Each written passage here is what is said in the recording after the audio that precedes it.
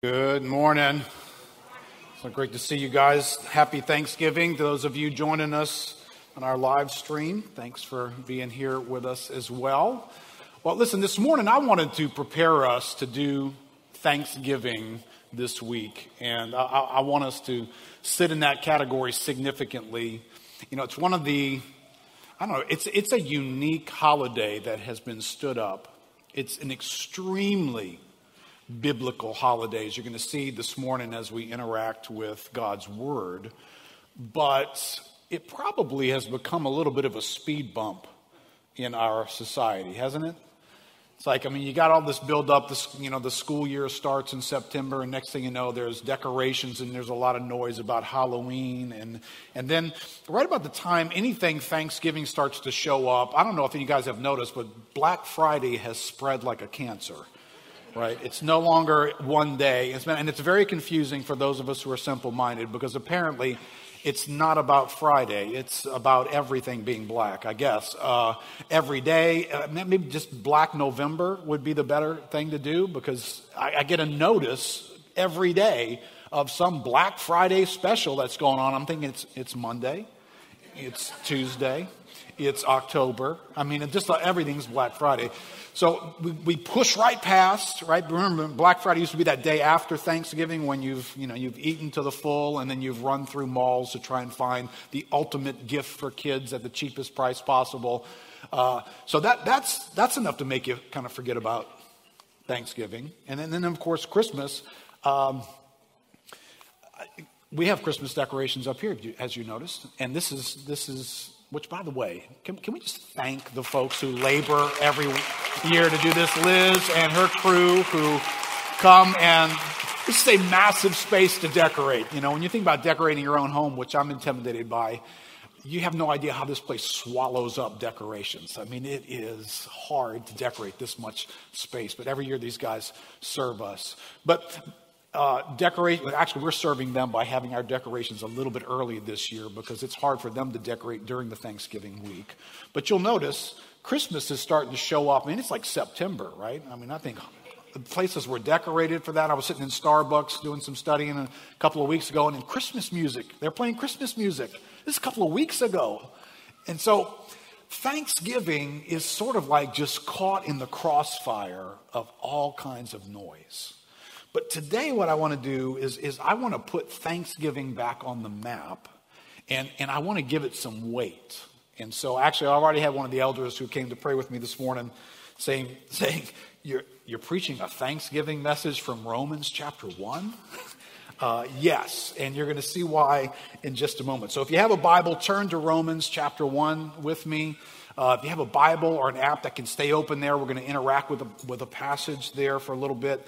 Can I just encourage us again? This is a holy moment in our lives like no other moment in our week. Lots of other things are important. This moment of interaction with God's Word is uniquely ordained to have an impact on our lives. So if you're a device person with a Bible in your device, go ahead and close your other apps so you're not tempted to flip over there real quickly and answer that text that your aunt is really mad you didn't get back to her yesterday about. Don't be tempted to answer Aunt so-and-so this morning. But here's what I want to do in Romans chapter 1.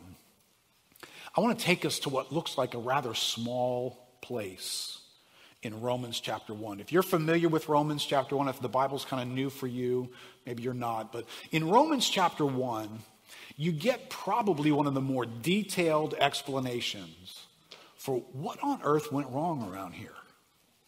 Right? If you're new to the planet, welcome. But you've shown up into a place where there's a lot of broken, busted up, not working, painful, difficult stuff going on.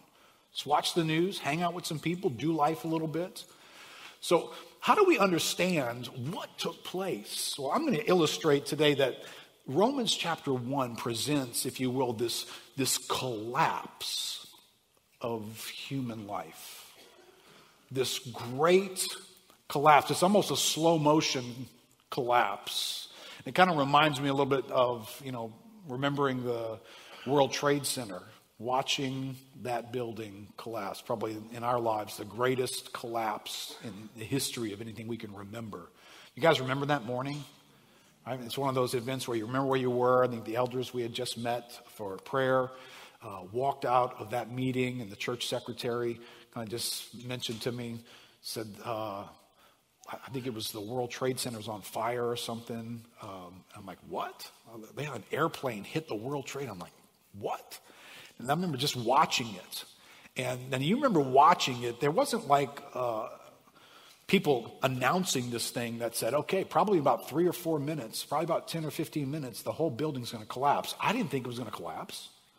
So when it just started to just disintegrate right before your eyes, I mean, it was sort of like just sucked the air out of me. It was something just kind of went, I just wasn't anticipating this massive collapse. And you start thinking about these giant buildings, all the concrete, all the steel that's in them, the windows and the glass and the insulation and the wiring and everything that makes a building what it is, and all the office equipment, everything.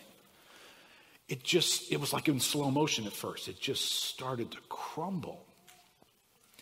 And for as big of a collapse as it was, can I tell you, it started in a very, very small way. Right? All right, all you nerdy engineers. If those of you who don't know, I'm an engineer. I'm a recovering engineer who turned into a pastor. So I still have to be a nerd from time to time. So what happens when that plane blows up inside the building and disperses the heat from all the fuel? Now, if you haven't done any research on this, which why would you? Unless you're a nerdy engineer. It didn't actually melt the building, right? The fire wouldn't have been able to burn hot enough to melt the steel. But what it did was it heated the steel girders and structure of the building up enough to where it altered the molecular shape of the steel. So there are molecules that make steel what it is. And it altered the molecule's shape so that a weakness came into the steel. And then what it did was hold on to this word, it distorted the steel. And so you got massive heating on this part and not much heating on this part. And so the steel distorted in that moment. It began to push on itself in ways it wasn't designed to do. And that's when you got joint failure.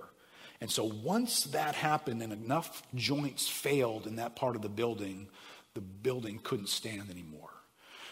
But it started with a temperature rise and a little bitty molecular shift. But what we have in this passage today is humanity in a pile of rubble. But I want to take us to the point where something little happened. And the rest of this stuff resulted from it. So let me take you to the rubble. You remember the images of twisted steel structure and frame of the building and piles of concrete and the dust that just scattered everywhere. Well, this is where we begin in Romans towards the end of the chapter in verse 28. Paul says, since humanity did not see fit to acknowledge God. Hold on to that phrase. It's massively important. Since they didn't see fit to acknowledge God, God gave them up to a debased mind to do what ought not to be done. Right? Don't lose my illustration. A distorted steel did what ought not to be done. It wasn't designed to do what it did when it failed, but it was distorted. So here we have a debased mind so that people begin to do what ought not to be done. Verse 29, they were filled with all manner of unrighteousness, evil, covetousness, malice. They're full of envy, murder, strife, deceit, maliciousness. They are gossips, slanderers, haters of God, insolent, haughty, boastful, inventors of evil, disobedient to parents, foolish, faithless, heartless, ruthless. That's quite a mouthful, isn't it? This is Paul saying, hey, you know what's in this pile of humanity? There's concrete and there's steel and there's glass and there's paper and there's insulation. I mean, he's just describing this thing that collapsed and turned into this pile. This was not the original creation. God puts this beautiful building in place. And this is what it becomes as it's just crumbled to the ground.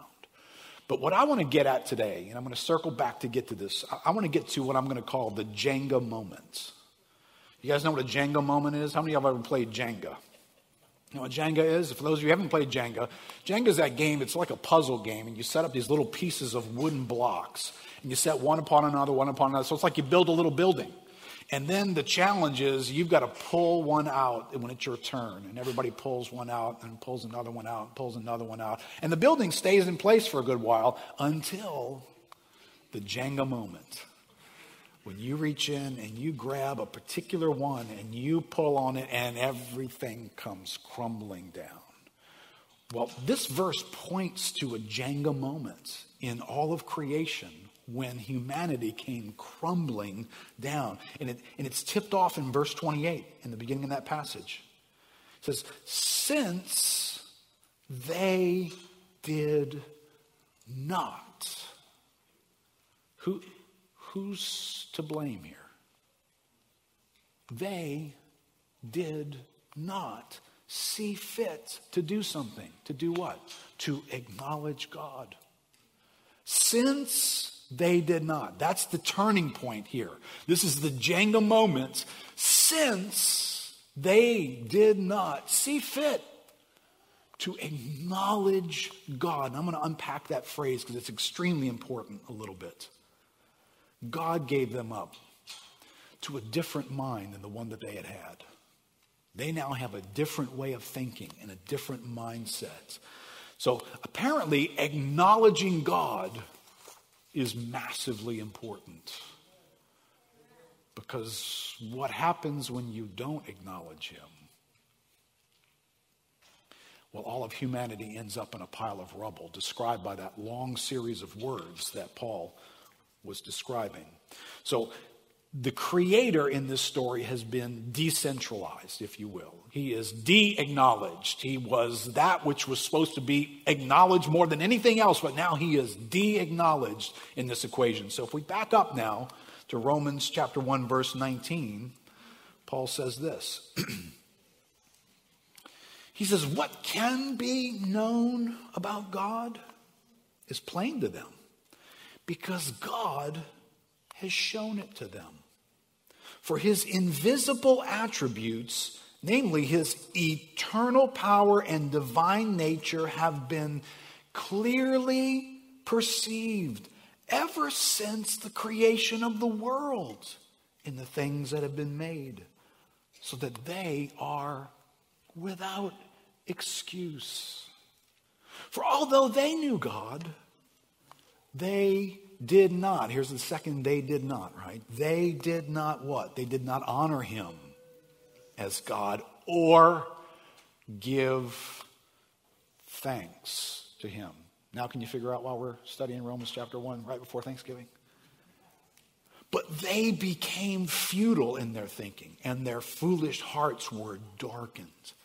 Claiming to be wise, they became fools and exchanged the glory of the immortal God for images resembling mortal man and birds and animals and creeping things. Therefore, God gave them up to the lust of their hearts, to impurity, to the dishonoring of their bodies among themselves. Now, clearly something is said here that might fly in the face of how some think about God. Maybe some feel like, hey, there's not enough evidence for God. I don't know, how do you believe in God? There's no way I could believe in God. You can get that feel in our world. Can I just tell you, the older I get, the more I'm in touch with what I don't know. Even the stuff that I do know, I'm realizing how thinly I know any of it. And yet there is a God who created everything, who knows everything. He's the only one qualified to speak on things with absolute certainty. He speaks into our world and he says, there is a revelation of me.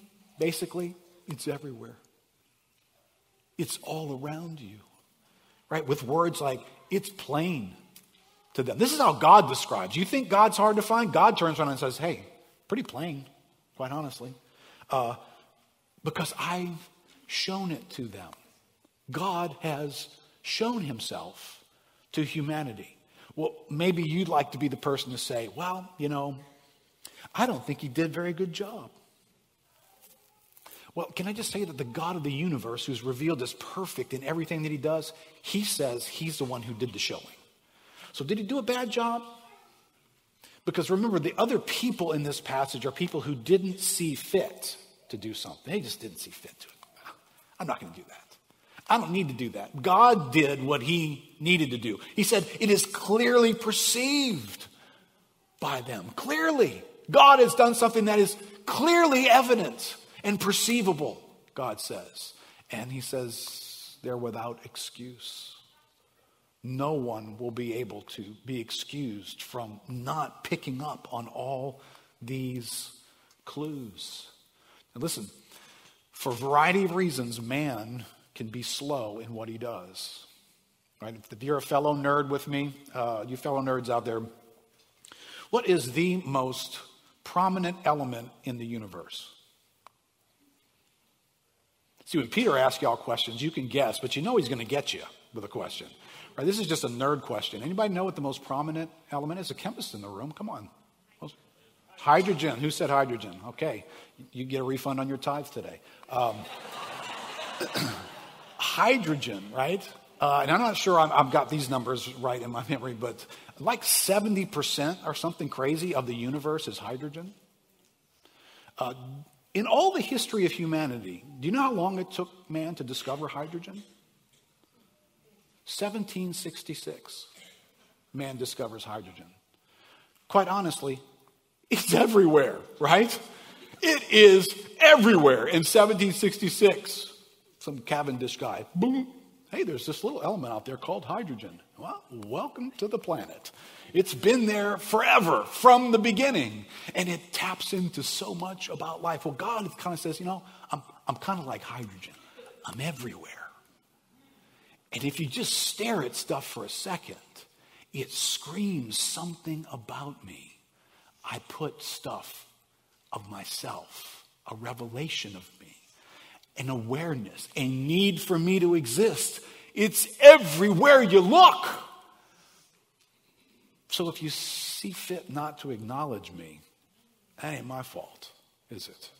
They saw fit not to acknowledge him. John Piper says, for those who by God's grace love the truth and don't want to suppress it, which is what Romans 1 says people did, creation becomes a dazzling lesson book in theology. It teaches the open mind that there is a deity, an infinitely marvelous being who made the world. It teaches that this being has stupendous power and that he is eternal. The world in its molecular and visible and galactic structure and order bears the mark of an architect. Listen, architects and engineers are honored members of the scientific community, right? Because anybody who's sitting in a building, got a cell phone in your pocket, drove here in a car, maybe has a pacemaker inside your chest, everybody knows that came from someone. Everybody knows that. Everything that has any form of order came from someone. Right? I guarantee you this. I'll promise you this. When you drive home today, I will promise you, you will not see this scene. You will not drive down your street and find the empty lot that some young couple just bought, and they're sitting there, maybe with a picnic spread, just sitting on the lot. And you drive by tomorrow and they're still there. And a week from now, they're still there. And you finally get curious. And you ask them, what are you guys doing? Well, we bought the lot. And we're just waiting for a house to appear. Because we heard of this thing called time plus chance. If you just wait long enough, anything can happen, right? Initially you'd think this is like a practical joke. This is not real. And then if you drove back 6 months later, you'd like call social services or something. These people have lost their minds. Why? Because you would want to be able to sit down with them and tell them, can I just tell you, every other house on this block and in the neighborhood that we're in, or in the city where we are, or in the state that we live in, or the nation that we live in, or around every other house, do you know how it got there? There was an architect There was a builder who put that there. I don't know if anybody told you this, but they don't just appear out of nowhere. And the engineer and architect who told that couple that, they would be welcomed in the scientific community to say that. But let's take something as complex and as complicated as human life, as the universe that exists, and let's just say, poof, out of nowhere. Well, why don't we just go sit at the edge of this universe if we can find it? We're having a hard time. But if we sat at the edge of the universe, let's just wait for the next one to just poof, appear, because that's how they work, right? They just come from nowhere. And having been taught a little bit in school about engineering and where stuff comes from, that is the most unscientific concept available. That's all of our science, all of our laws, all of our rules, all of our things that make us formulate ideas about the physical universe that we live in. But we've got this one idea that doesn't stick to anything else. Stuff appears out of nowhere. Really? No. And God stands and says, the whole universe bears witness to you. There's an architect. Somebody made this stuff. And let me go on in Piper's quote. And if he is the architect of all that is, then he was not brought into being by anyone else and is eternal. An eternally powerful, infinitely marvelous maker of all things is evident from the lesson book of creation. But that's not all we can read in this book. Listen, if there is such an all-powerful, infinitely glorious God who made all things, then I too am his creature. And listen to this word, everything. Hold on to that word. Everything.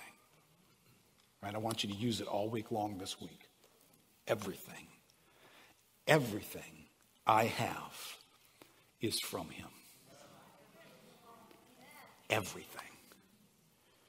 Who but the Creator gives to all men life and breath and everything? Standing before the irresistible logic of the lesson book of creation, I have to admit that everything is a gift. Now, can you start letting a few thoughts pour into your head right now about what's in your everything, in your life? What exists in your life that qualifies for everything in your life? It is a gift. Tucked in this awareness is what God is talking about when we acknowledge God. Acknowledging God means recognizing everything is a gift.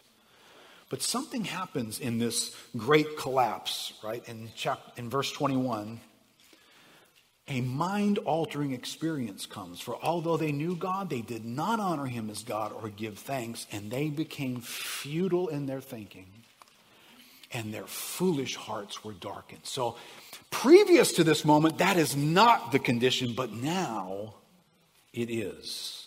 There's a different mindset. It is a mind that's seeking to comprehend, seeking to explain things, seeking to define things, but it's futile in its thinking now. It'll chase around something and never find the right thing. It's darkened in its understanding. So it grasps for things, but it's like closing your eyes and having no idea where you are, but you're trying to make sense of stuff. That, God says, that is the new condition of the mind of man. And then the rest of this story, if you guys want to look with me in verse 22, the rest of this passage, it is the moment when the building begins to just particles fly off it. It's that moment when you gasp for air and you go, oh my gosh, this whole building is coming down. This is slow motion collapse beyond that moment. Verse 22, claiming to be wise, they became fools and exchanged the glory of the immortal God for images resembling mortal men and birds and animals and creeping things. Therefore God gave them up in the lust of their hearts to impurity, to the dishonoring of their bodies among themselves. Because, why? Because they exchanged the truth about God for a lie and worshiped and served the creature rather than the Creator, who is blessed forever. Amen. This first crumble is the removal of that which was to be central to everything. By being central, it became the thing that oriented everything else. This is the moment of disorientation. Right? If you've been used to doing, if you're a nerd who's done some laboratory experiment stuff, you know you have to calibrate your equipment. Right? You have to make all of your equipment sort of speak to the same thing. Right? The same way that when you tune up an orchestra to play, everybody's got to tune to the same note. Well, the whole universe was designed to be tuned to the same note, to be calibrated to the same thing. It was to God as the ultimate being. See, once you get ultimate in place, everything else can find its place, can it? But what happens when you no longer acknowledge ultimate? Well, everything gets out of place now. And that's the collapse that's being described here in verse 23, 24, 25. Then you get to verse 26. More crumbling. For this reason, God gave them up to dishonorable passions, right? It's an interesting word there. Dishonorable. God said they did not honor him as God, and he gave them up to dishonorable passions. How do we figure out what's honorable? Well, you have to have God in the equation. Because you have to start by honoring him as ultimate, as God. And then what is dishonorable, listen, is not what I say is dishonorable. I'm not the measuring rod. What God is to be honored. He's the source of all things. And so whatever I look out in his creation and I say, that's honorable, that's honorable, hey, that term's already spoken for. It's about God. It's honorable because it's answering to what the Creator set it in place to do. It becomes dishonorable when it stops answering to that. And listen to where this verse goes. Which verse am I in? 26. For this reason, God gave them up to dishonorable passions, for their women exchanged natural relations for those that are contrary to nature. And the men likewise gave up natural relations with women and were consumed with passion for one another. Men committing shameless acts with men and receiving in themselves the due penalty of their error. Now, this is the scriptures. This is the letter to the Romans. It is not a document that was written in the last decade. Because I know, and listen, I want to be sensitive to people coming from a variety of viewpoints, maybe watching. It's like, oh my gosh, can you guys talk about anything else? Well, quite honestly, I actually rarely talk about homosexuality and sexual deviation from God's plan. It comes up, but I didn't bring it up here. This is the scriptures trying to explain how humanity collapsed into its current state and is in need of God to rescue us. It is the Bible in Romans chapter 1, which is written halfway through the first century. It is not since, post 1960s and 70s. No. This is not some current, let me come up with an idea to push back because I don't like that idea personally. So let me spin the Bible to agree with me because, hey, where I grew up, I come from the country and we just don't think that way and boys are boys and girls are girls, okay? Hey, that's fine. You can say that if you want, but I don't really care where you're from and I don't care how you grew up. Don't impose your value system that came from Timbuktu on me. But that's not what this is doing. This is saying there was a God who created everything, and he's to be honored. He's to be acknowledged. He created it purposefully. And it is very interesting here, because you go all the way back to Genesis with this. It's very interesting that where the scriptures unpack this collapse starts with an abandoning of male and female. We haven't gotten to the rest of the list yet. It starts with abandoning God's design for male and female. That's going to be a problem in God's equation because, again, things are collapsing because God's not being honored. And this is what's being unpacked, right? Then we get to just the further decay in verse 29, right? Building is getting reduced to the ground at this point. They were filled with all manner of unrighteousness, evil, covetousness, malice. They're full of envy, murder, strife, deceit, maliciousness. They are gossips, slanders, haters of God. All right, now, listen, if I dig amongst the rubble and I'm a little bit self-honest, some of that rubble sounds like me. Not all of it. Some of it sounds like me. Some of it sounds like me before I knew Christ. The list is fairly long of that which sounds like me before I knew Christ. Unfortunately, some of it still sounds like me. So, here's what's an interesting thing to do, and I will not take an opportunity to miss reminding us of this because we live in a loud, obnoxious, arrogant time. And how easy is it for us to sit here and read, Bible's got something to say about that homosexuality. That same-sex marriage and all that stuff those liberals are trying to do in our country. Yeah, Bible's got something to say about it, doesn't it? All right, just keep reading. Till you find yourself in the list. Right, because when I don't get out of chapter, if you want to find me, I'm in verse 29. I'm not in the previous verses, but I am in verse 29. Before I had any idea who Christ was, unrighteousness of all kinds, evil, yep, check that box. Covetousness, oh my. Malice, a bit. Envy, absolutely. Murder, not that anybody knew of. Strife, professional. Deceit, beyond professional. All these things, I see me in there. I'm in the pile of rubble.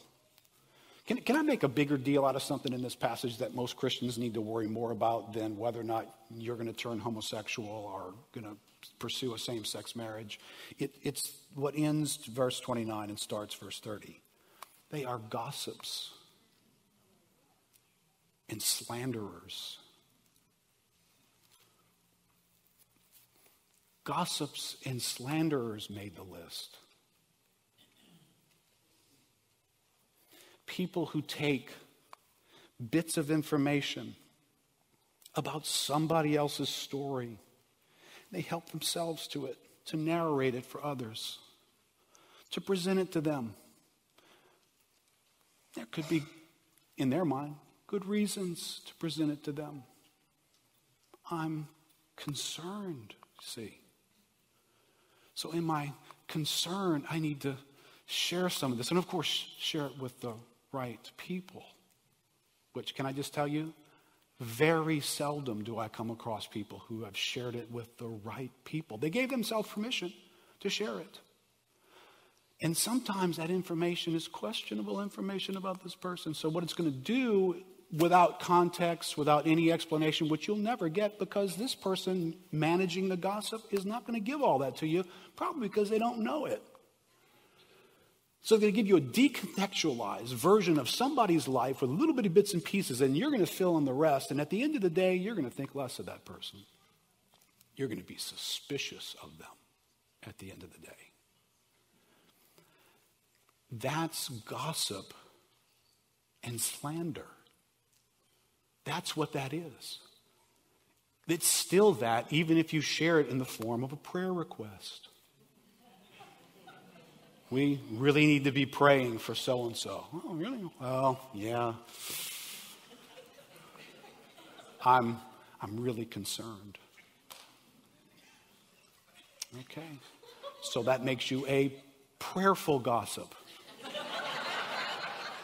And a concerned gossip. Congratulations, that's a little bit of an upgrade. But can I just install this for you? Gossip and slanderer in this list lives right next door to haters of God. Paul doesn't miss a beat. He could go from gossip, slander, haters of God. Next thing out of his mouth, haters of God. Oh, Paul, doesn't the gossip thing kind of belong in like a junior category? It's just like junior rubble. No. Oh, that the body of Christ would be as allergic to gossip as it is to same-sex issues. That we're looking out there and we're pointing out to all of them out there what's bad about their lives while we're sitting here in the same list, dishonoring God, who installed gossip and slander right next to the words God hater. It's in the list with murderers. Humbling, isn't it? Very humbling.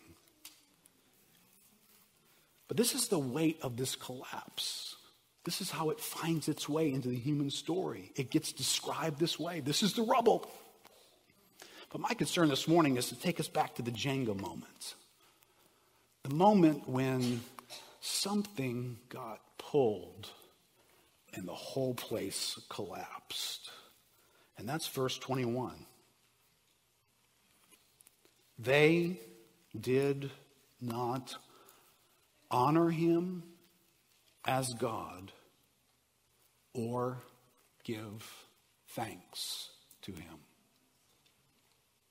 What Romans speaks of as acknowledging God, that's not just acknowledging like, well, yeah, I believe there's a God. Sure. Oh, yeah, I believe it. Or that, hey, man, me and the man upstairs, the big man, the man upstairs. Can I tell you, I don't know if I'm going to offend half the room here or not, but if you use that kind of language, it screams you don't really know God very well. He is Yahweh, the personal God revealed as the creator who has a storyline of sending his own son into this world to redeem a fallen race of human beings back to himself out of his perfection and righteousness and love and mercy and grace. He is not a landlord that you speak about like he's the dude upstairs. That screams you can't find your Bible.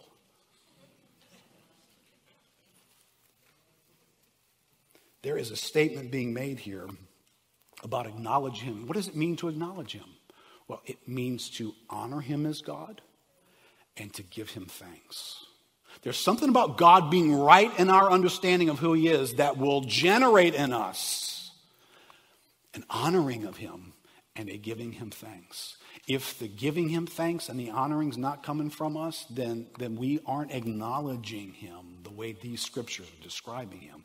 And what happens when you stop acknowledging God this way? This cataclysmic collapse takes place. And it's right in this passage, right? They did not honor him and thank him. They became futile in their thinking, and their hearts were darkened. They did not, and they became. They did not, and they became. It's classic cause and effect structure. They didn't do this, and this was the outcome. So there is this Jenga moment, if you will, that highlights the fact that giving thanks to God is not a small thing. It's a massive thing. It's the little piece that once your heart gets so disconnected, unaware, untapped into, failing to see the revelation of God all around us, once that begins to happen, my heart gets busy with other stuff, and giving thanks to God stops happening, and the collapse is beginning to happen. Listen, I know we're ready for Black Friday, but Thanksgiving is massively important. The failure to see God in such a way that generates our thanksgiving begins a massive collapse. Sam Crabtree has written an outstanding book I recommend. My wife actually read it and turned me on to it, Practicing Gratefulness. He says it's almost impossible to overestimate the tragic outcomes of failing to be grateful. The very dividing line between glory and dishonor is whether a person gives thanks or not. Idolatry itself springs from thanklessness toward our Creator. Isn't that what Romans 1 just showed us? Once they didn't acknowledge God, honor him, give thanks to him, the idolatry took over in their lives. Thanklessness toward the provider has unraveled paradise, ruined peace in the human race, and put the entire planet under a curse of enmity, decay, pain, and childbearing, thorns, and death. Thanklessness is the root of homosexuality, covetousness, envy, murder, and a whole array of foolish and faithless derailments. Really? It's that big a deal? Well, look at how it's located in this Romans 1 presentation of the condition of our world. I think I wrote these thoughts in your outline. What's presented in Romans 1, these descriptions of acknowledging God, giving thanks, honoring Him, they all seem to sit in the same place. They're similar. They seem to be describing man who is oriented correctly around God. When I am oriented correctly around God, there is an honoring of God that takes place. When I see God ultimately in my universe, I thank Him because I know everything comes from Him. They are properly tethered to creation's origin. But when one loses the origin, they become disoriented. When that happens, the redefining begins, which leads to all kinds of sin. We redefine the honorable universe that God created, and we turn everything into something else. We go back to John Piper's thought. There is a deity, an infinitely marvelous being who made the world. The world in its molecular and visible and galactic structure and order bears the mark of an architect. If there is such an all-powerful, infinitely glorious God who made all things, then I too am His creature. And everything I have is from Him. Everything I have is from Him. Acts chapter 17. Verse 24 says this, and hold on to these categories. I'm going to use them for our exercise this week. This is the Apostle Paul walking into Athens. People are interacting with the concept that, hey, might there be gods out there? Might there be some kind of higher power? But they, haven't figured out much in that. So there's a little bit of a, hey, maybe God is out there somewhere. Paul explains God to them this way.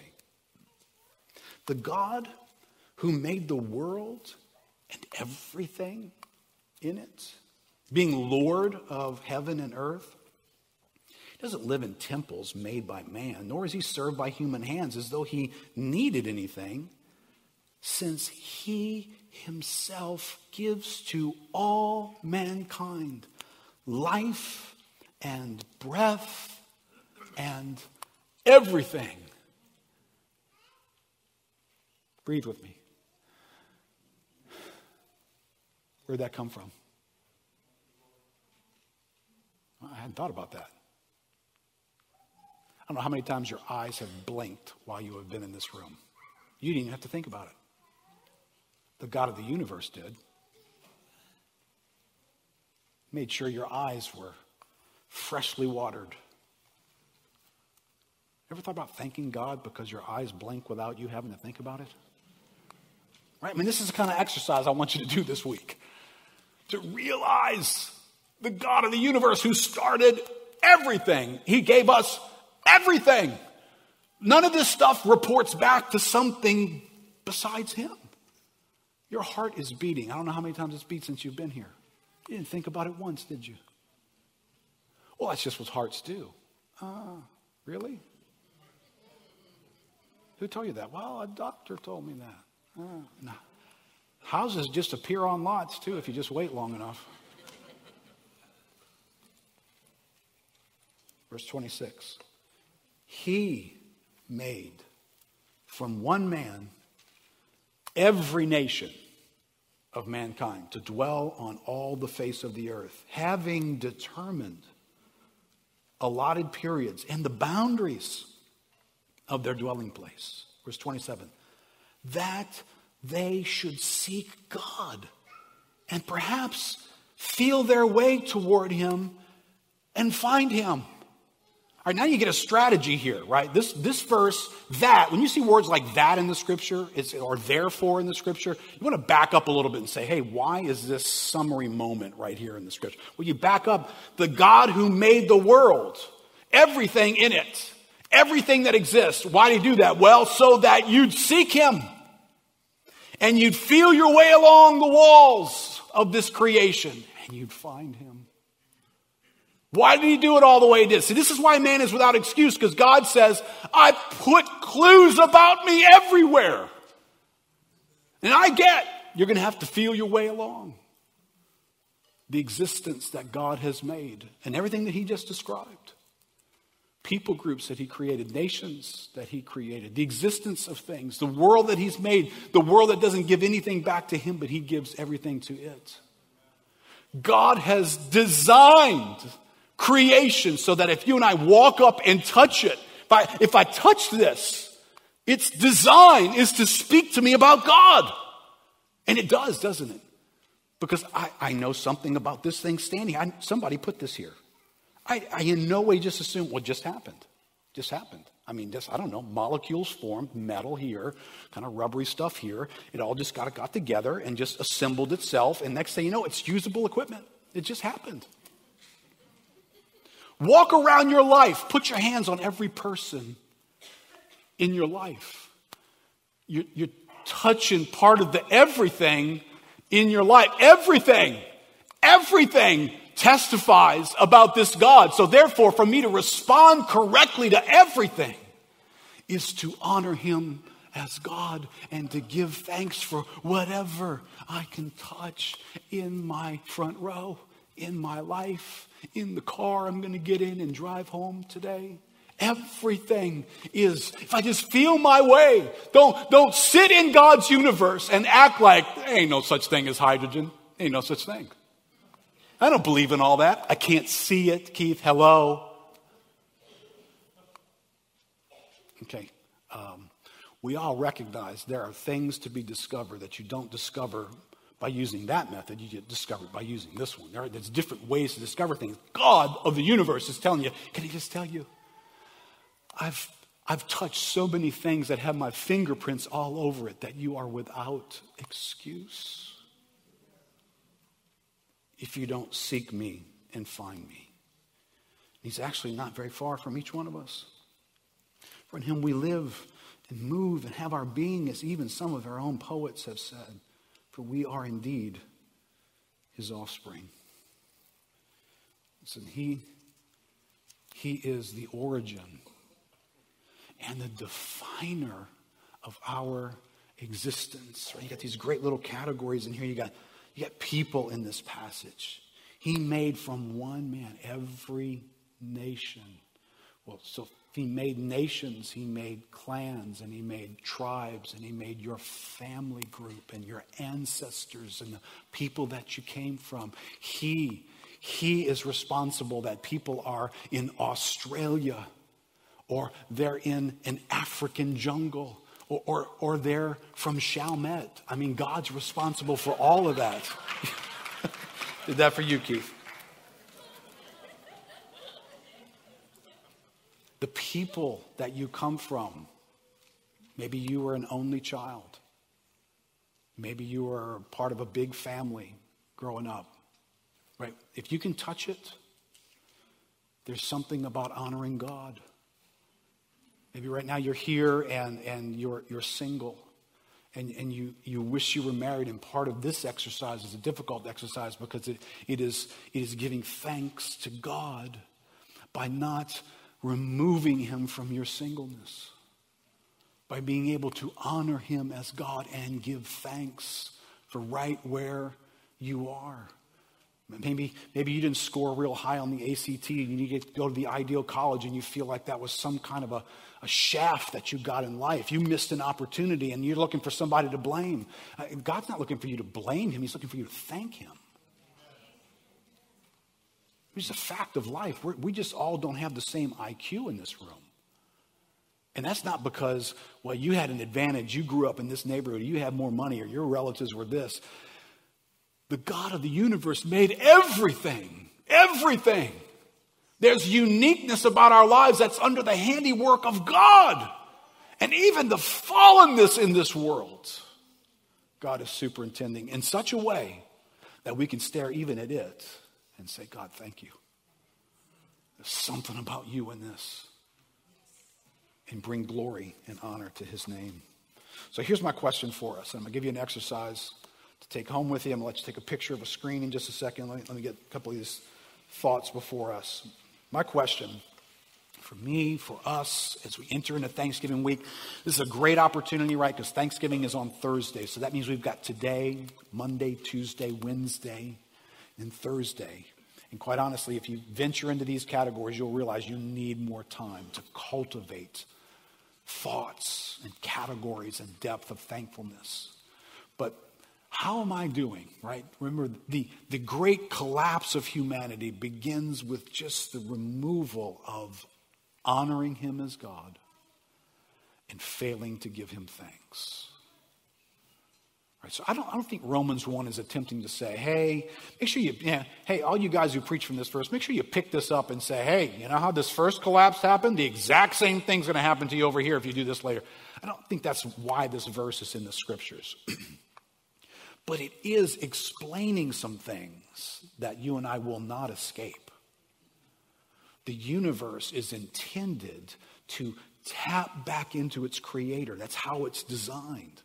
So we're supposed to turn to him and acknowledge him, and not just acknowledge he exists, but to honor him as God and give him thanks. Now, you know, giving thanks takes a little bit of thought, doesn't it? Right? And isn't it sad this week?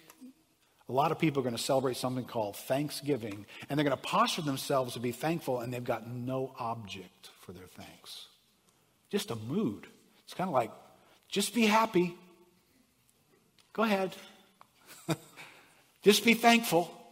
But I have to have something to be thankful for, and the second I describe something, it's under the everything umbrella, and so now I have someone to be thankful to. So you really can't be thankful unless there's a someone at the end of this thing. And that's what we want to capture. Sam Crabtree, in his excellent book, says, just encourage us to practice this. He says, there can be no fence sitting. Either we give thanks and reap the beneficial byproducts, or we don't give thanks and thereby accrue painful and regrettable consequences to ourselves. You can intentionally choose to not be grateful, and you can unintentionally and passively remain blind and indifferent.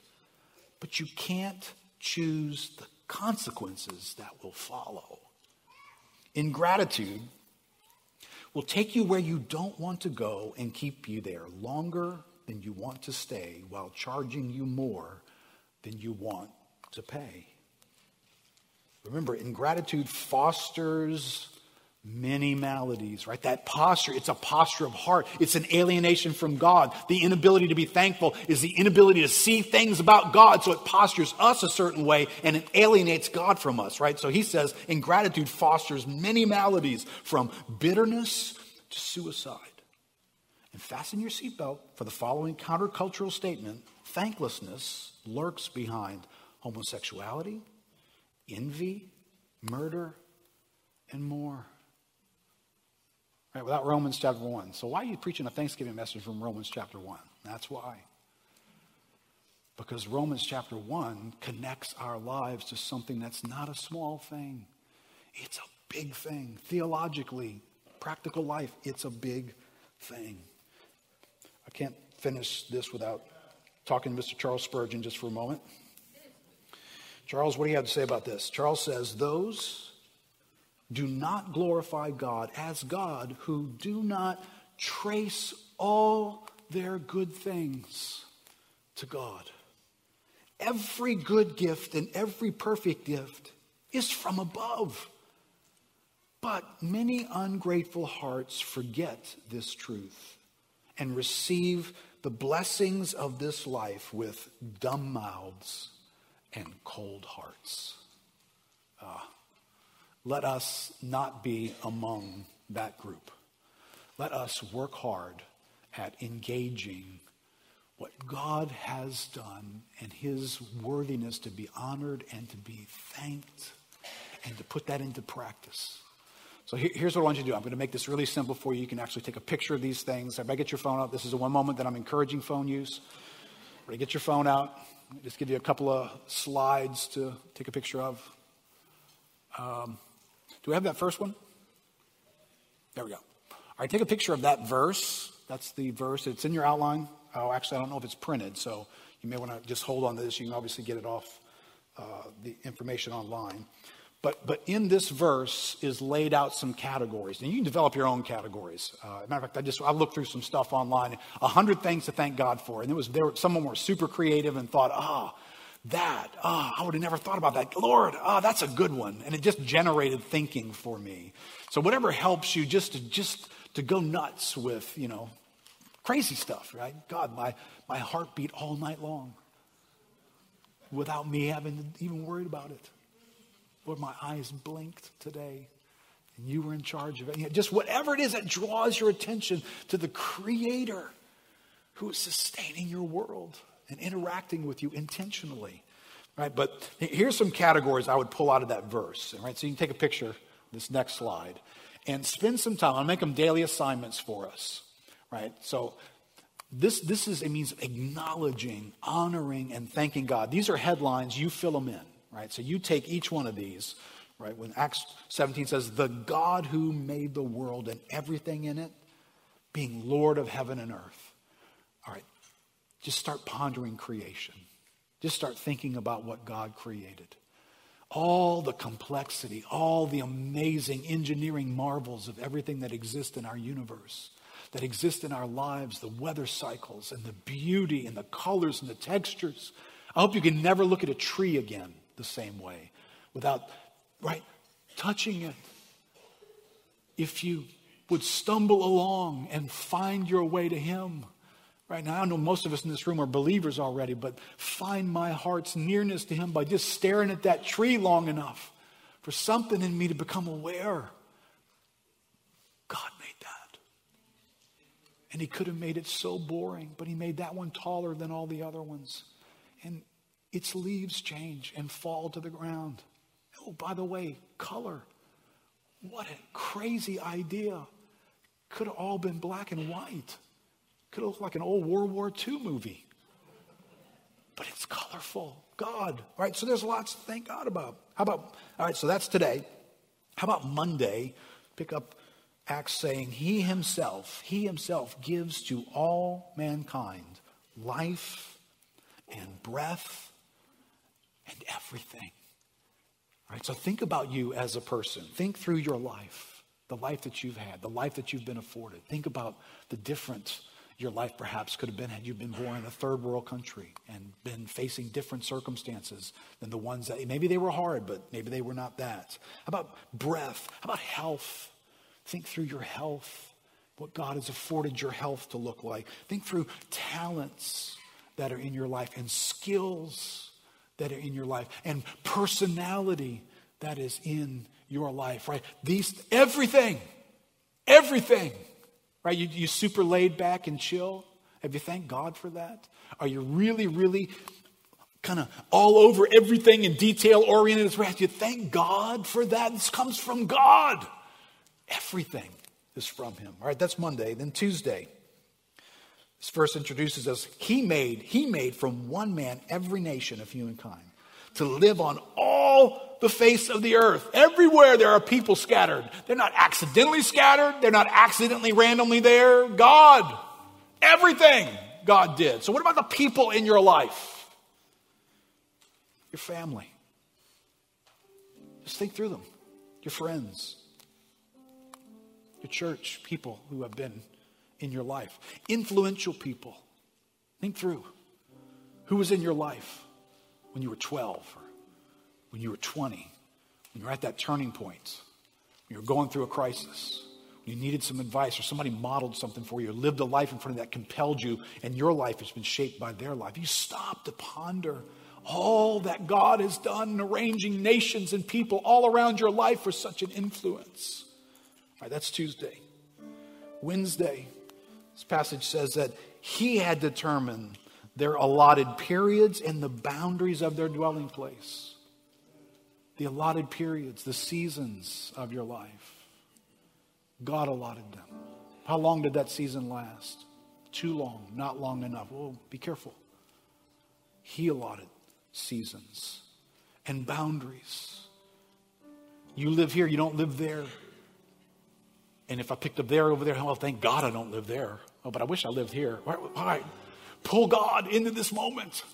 Be thankful. You are where God has ordained for you to be. Everything is from Him. That's Wednesday. And then Thursday.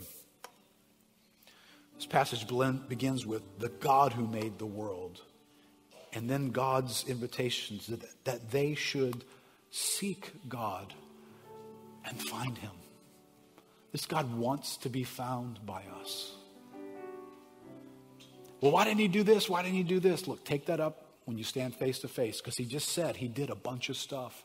And He said it's perceivable and it's all crystal clear. Whatever it is you're about to suggest, it's a bad idea.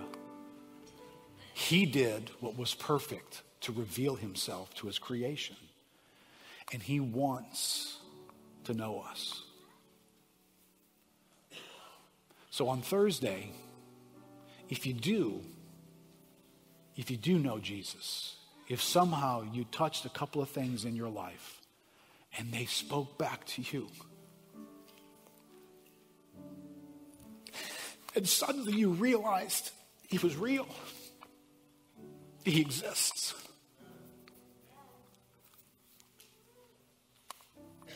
I remember the day I heard a phrase that's so simple, and people have said it to so many people, and I'm sure I heard it before, but there was a moment when God has a plan for your life.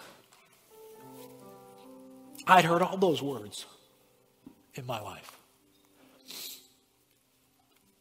I still remember where I was. I still remember the person who said it. He leads our Alpha ministry. I sat in a gymnasium at 14 years old and heard that phrase. And it made me want to go home and figure it out. What does that mean? God has a plan for my life. I went and found a Bible. Started picking it up and reading it. And the God in that Bible became more and more and more real. But up until that moment, you understand, I'm this little suburban punk kid. I'm not interested in God. Why did I sit in that meeting and suddenly my heart wanted to know this God? And I started feeling my way around. I just started touching things, and somehow those words, that concept, it reached back to me and touched me. And then I picked up a Bible and I touched it, and it reached back and it touched me. Listen, if you want to find God, He wants you to find Him. He will make things come to life to us. And when they do, they orient everything else about our world. Meeting Jesus as a freshman in high school, it changed everything about my life. My understanding of everything that's on these lists. So listen, if you're here with us today, you're watching by live stream, God does this kind of stuff. There's this moment where God becomes real. Maybe He hadn't been to you up until that moment for whatever reason, and let's take responsibility ourselves. They did not see fit to acknowledge God. Listen, quite honestly, I'm too busy. I'm too into other stuff to acknowledge God, to honor Him, to need Him. And by His grace, God steps in and puts the brakes on that and grabs our attention. And maybe you're here this morning and God's grabbing your attention this morning. Maybe He's revealing Himself to you and letting you find Him. He's been all around you. He's more plentiful than hydrogen. He's been there. But now, suddenly, it's 1766, and you go, oh my gosh, God really does exist. Well, this morning, or if you're watching, you can turn to Him in faith. You can receive Him into your life. He's revealed Himself so that He can come and dwell in your life. He can breathe His own life back into you. The distance can be closed and the discovery of God can begin in intimate relationship. This is the whole story of the Bible. This is why God sends his son. So maybe today is what you can be thanking God for on Thursday. And for some of us, we go back years to remember that there is a moment in which my faith leapt out toward God and I honored him as my God. Not just some force in the universe, not some impersonal thing. You are my creator. You know the hairs on my head. You know my name. And you have a purpose for me.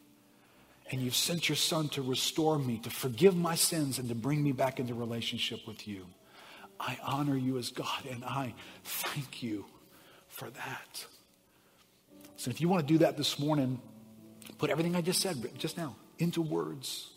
And pray that to God. If you're watching, you want to do that, just turn to God today. Let's bow our heads just for a moment. If anybody here wants to turn to God that way, just express your heart to him. You can say something like this. Father, I recognize today you're the source of everything that's been created. Every day, every moment, everything I can see, everything I can hear, everything I can know, you created it all. And you set it in place so that I would notice you and would come to you and seek you. Well, this morning, God, I'm coming to you and seeking you, and I'm asking for you to come invade this life. I recognize you sent your son, Jesus, to live a life and to die a death that was about forgiving my sins so that I could come to you, so that forgiveness would be there and I could actually come and live with you. Today, I'm putting my trust and my faith, my hope in Jesus Christ to forgive my sins and bring me to God and begin this relationship with me. Come live in my life. Come do all that you desire for me to be and to do and to know from this day forward. I invite you today, Lord. Father, for many of us that are here, that's a prayer that we prayed perhaps years ago. And life has gotten noisy, life has gotten busy. And Lord, maybe we are this week needing to recapture some ground of acknowledging you, of honoring you as God, of staring out into our life with the word everything hanging over it. Everything is from you. And our response to be, Lord, thank you. One day of thanksgiving is not enough. Thank you, Lord, for all that you are, all that you have been, all that you will be. God, would you help us this week invigorate our souls Monday, Tuesday, Wednesday, Thursday for a new practice of seeing and delighting in and thanking you for everything. In Jesus' name, amen. Amen. Guys, pray you have an incredible week this week, being with your families. Hey, listen, if you're here this morning and you'd like some prayer for something going on in your life, it could be any need. You just want to bring it before God. You want some folks to agree with you. Well, our prayer team is available. Come physical healing, financial need, maybe some challenges this week with getting together with family. Whatever it might be, we're here to pray with you and see God do something great in your lives. Bless you guys. You guys watching us by live stream, we love you, miss you. We hope we can see you soon.